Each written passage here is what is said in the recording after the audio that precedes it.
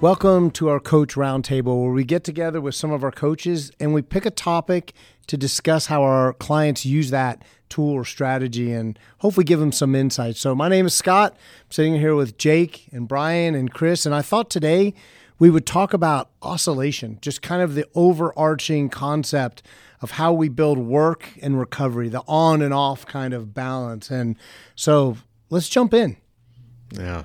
So just to get the ball rolling here, I think one of the biggest challenges for our clients to really start to understand and put oscillation into practice is the amount of time that it takes, right? We hear about recovery, we hear about, you should be taking breaks between meetings, and there's this misconception and almost kind of like a default thought of, oh, that's got to be a 20-minute or a 30-minute break. And the reality is most of us don't have that much time, right? So for me, actually one of my most favorite things to do when I'm coaching is getting them to realize that oscillation can be 5 minutes. It can be 3 minutes. It can be, 1 minute, but it's still about this purposeful kind of break or transition out of something and into something else. I think the term purposeful is the huge part. If someone just does it for you, like, hey, everybody, we're going to have a 50-minute meeting, so I'm going to insert a 10-minute oscillation.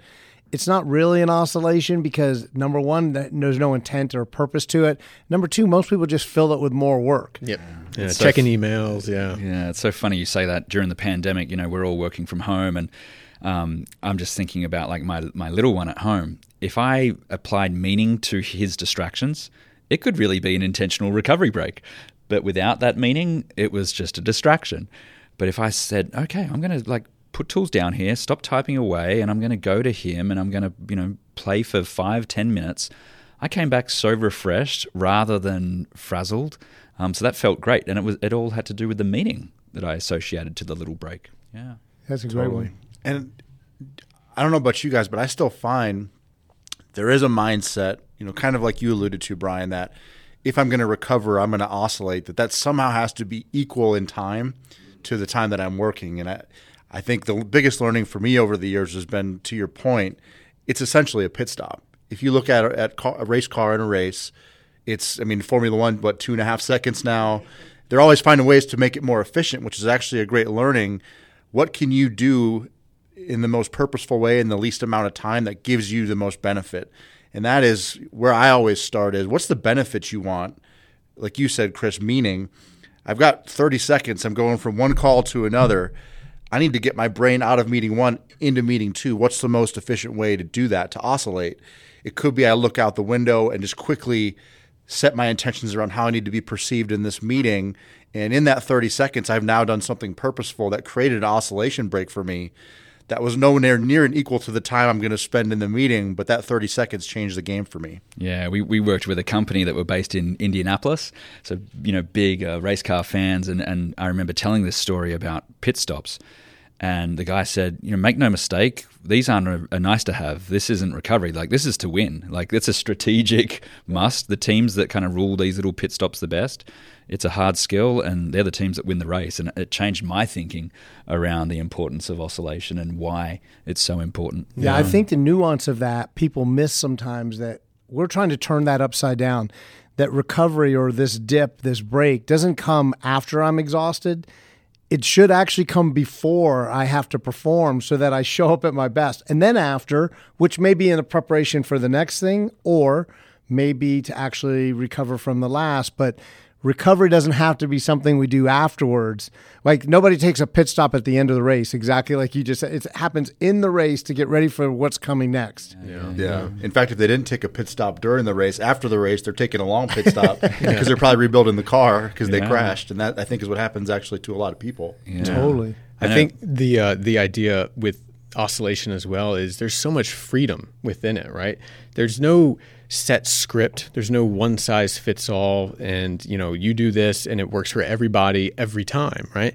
Even within an individual, you might need something different for every 2-minute oscillation break that you might take throughout that day. But you have so much freedom and there's so much choice. I'm going to stand outside and I'm just going to listen to a song. The next time I'm just going to step off to the side away from my camera and do a couple rounds of meeting prep, right? But there's so many different items. I absolutely love it because you can, practice your creativity. You can, even flex a little bit of curiosity. What works today for this type of event that's coming up? Oh, that didn't work as well. What else could I try? So for me, that's a lot of the fun too with clients, is getting them to discover, what can you do? What does your environment allow? What are your options? Chris, I know you even did something that was really cool. Create a game out of it to try to get 10 points. Do you want to talk about that maybe a little bit? Yeah, as a performance coach back in a former life with elite cricketers, they were renowned for spending a long time on their feet, days on end in the field. They'd come back in, and I wanted to give them some control and some autonomy over what they did in the hour after the game. So we devised a system of, you had to get 10 points on this scoreboard. 5 points was taking a hot and cold plunge pool, right? Great for physical recovery. You'd get 3 points for eating this snack pack that we kind of developed with a special drink in it and all those sorts of things. You got 2 points for doing P&F stretching or whatever it was. But all of a sudden, you had control over how you chose to recover, and you just had to meet the scoreboard of 10 points before you left the locker room. And I think that was a really cool one. And I've nearly done it myself in a corporate perspective, where when I leave my office, how can I show up at home recovered? What are the small little points that I could accumulate by maybe finishing off that water bottle, or maybe grabbing a quick snack there so that I come home with a little bit more energy? Thanks for that reminder. Yeah, I think the word control that you use, the autonomy piece, is also really important when you look at recovery at a more macro level. Like I found with clients, if over the holiday break, for example, they spend a little bit of time mapping out, when are my big 2-week vacations, so my annual recovery plan. I look at my quarter, when might I grab a 3-day weekend or take a day just for some self-development work or whatever that is, even down to the month, down to the week, down to the day in your case there. But having some sort of a plan in place feels like no matter what's going on, no matter how hectic things are, no matter how high my load is, I don't have this plan that's going to give me control over my entire year. And that feels like it automatically takes their emotional fatigue from maybe an 8 to a 6, as a baseline. So totally. Our research has shown that literally, it doesn't matter who you are, we all have that macro cycle. And every 8 to 12 weeks, we need to have a checkout. We need to have a longer oscillation. So those quick little pit stops work on the daily basis. But if I look at my calendar, when I sit with a client and I see that she doesn't have a break for 6 months, her and I know that she's going to be in trouble.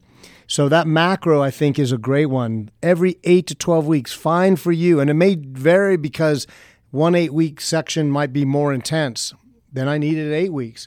Maybe it's not as intense, so I can make it to 12 weeks, but it's critical. So how do you all help your clients when they have this, I guess, notion of recovery as being soft or weak or lazy, or how do you approach that?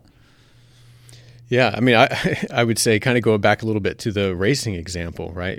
Recovery is an absolute need, right? It is a strategic must because, we've all been there where you just try to kind of go throughout the day and not take those, quick little oscillation breaks.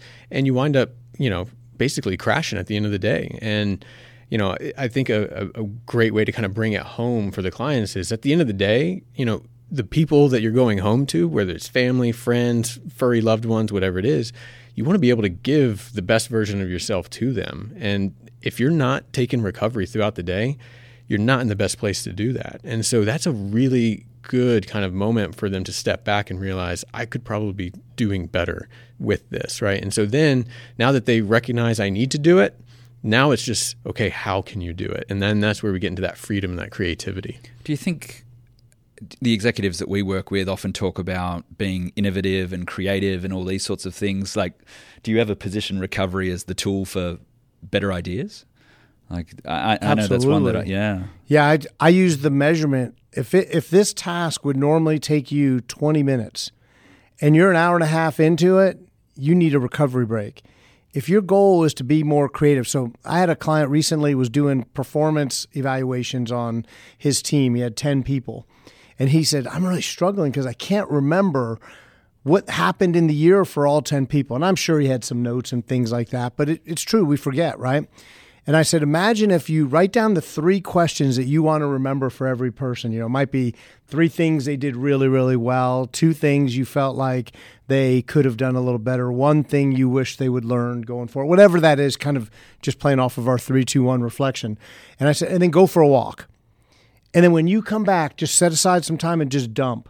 And he was blown away at his brain just started solving the problem. He kind of primed his brain with the question, and then his oscillation break became the stimulus to actually get his work done faster. Yeah, because I know I'm not very creative in a day full of back-to-back calls. Like I need to actually oscillate and find space to give my brain a break to come up with even half decent ideas. So yeah, we've all experienced that, right? That's where creativity happens, is during oscillation. It's in the shower when I'm washing my hair and I'm looking out the window, or it's when I'm going for a walk and the ideas start pouring in. So I think that, to your point a little bit, Brian, flipping this conversation around recovery to not a nice to have, but a strategic must.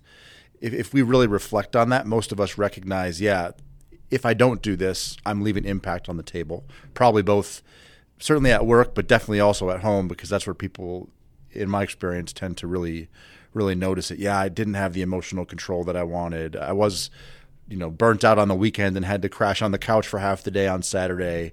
I recognized there that there was a delta that I missed. I think the complacency trap, though, is that there was a day where you didn't take an oscillation break and I was okay.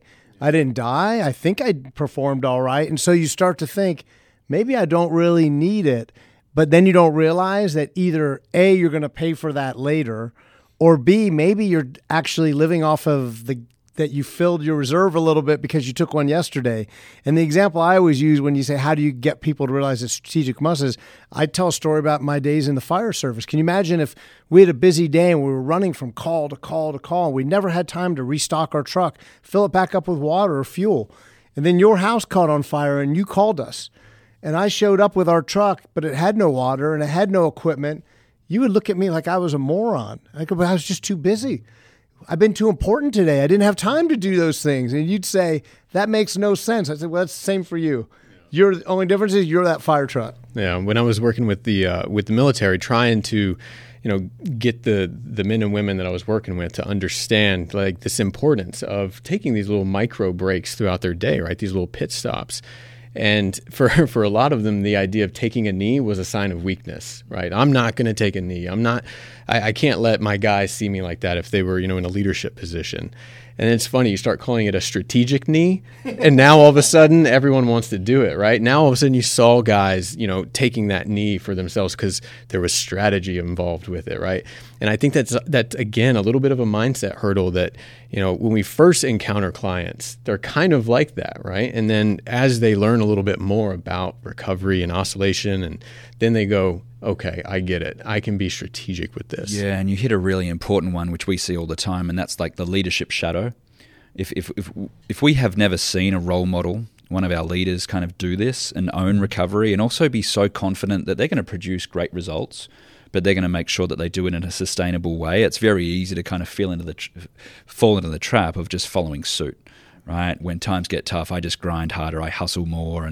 But being able to see someone and hopefully some of the people that have experienced TIGNM and have the tools at their disposal, you're confident enough to like let your brilliance shine, but do it in a very different way and have people be curious about how you got your results.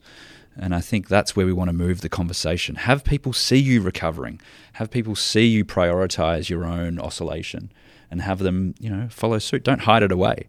There's nothing to be ashamed about here. Yeah, do those stretches in the meeting room, right? Take those breaths, talk about it, coach others while they're doing it and showing them like, look, I just did this in 2 minutes time. You can do it too. And this is what it does for me. Like that's such a powerful leadership tool. One of my favorite stories, and we won't name drop, but a client of ours who was chief people officer would hang a sign on his door during his post-lunch period when he would take a power nap, and the sign said high performance in progress. So he was reframing it constantly for his team. They walk by and they see him in there sleeping on his couch and they see that sign. So that was a powerful way to kind of send that message. Now, we don't all have, obviously, couches in our office where we can just do that. Working from home, we do certainly. But I think that leadership aspect is really important. Yeah, that's a great point. So let's just kind of wrap this up by asking the question. So if it happens that people end up at the end of the day and go, God, I wish I would have remembered I didn't oscillate. I wish I would have remembered to take my recovery breaks. How do you guys help people form that habit? Like, what leads to the behavioral change to realize that? Yeah, so one of the things I do is just get them to create a 2-minute plan. That's it. Like, let's just start with that. That's kind of like the base, the foundation, because we all have 2 minutes. No matter what, I don't care how busy you say you are, we all have 2 minutes here and there. And so I say, what can you do in 2 minutes time? And then that way it's, I got out of this meeting 5 minutes early. Okay, well, then you can do a 2-minute window there, right? Or I already have a lunch break. Well, you can easily fit a 2-minute plan there. So just starting with the core kind of basic foundation of your 2-minute plan, that becomes kind of cemented in, and it triggers as they look at their calendar and as the time pops up that's available, and that helps them at least start to take that action. And then baby steps lead into larger steps. Yeah, for me, it's really looking at my calendar and just scanning my calendar the night before. And I encourage my clients to do the same thing and actually blocking in like just a little moment. For me, it's getting outside. I know that I feel so much better. So the study of one, for me, getting outside, doing a little bit of movement in between a few back-to-back calls makes all the difference. Now, what am I doing on that short walk in the sunlight? I'm actually thinking through like my first couple of meetings. I'm trying to reflect. I'm using some of my mindset skills in my oscillation break now, which I feel like is, I'm bringing so many tools together in maybe a 10, 15 minute space, which helps me to no end come back a little bit more refreshed. Yeah. I mean, that stacking of strategies, I think, is really powerful. And for those of us who maybe feel like we're off the wagon a little bit, or we find ourselves in the middle of the day and we're struggling a little bit, you can tag something to a habit that you already do. So for me, like if I go to the coffee machine between meetings or get a tea between meetings there here in the Tignum kitchen, I'll stand right there as my coffee's brewing, which takes a frustratingly long period of time for me sometimes. And I'll do some reverse lunges, and I'll do some movement, and I'll stretch out my calves. So now I added in a little bit of a strategy on top of a choice that I already was going to make that gave me some additional benefit. And now to my brain, I go, I did something. So even if it's not a really robust and strategic oscillation break, I can still create something really quickly on the fly. So much great information in that, and so many great tips. And I mean, I think the idea we should all learn, and I know we talked to our clients about it, look at your calendar and say, where are my oscillation breaks? If I see 3 meetings back to back, a panic alert should go off. Where's my oscillation break? I like to color code a critical moment or a peak performance. That means there must be an oscillation before and after that. And so it really stands out. So I think this is a great topic. We could probably talk all day on oscillation because I think it's one area our clients really struggle with, but so does everybody. I mean, professional athletes struggle with getting adequate recovery. So thank you guys for spending the time. I hope our users and listeners find this really, really useful, and see you for the next one.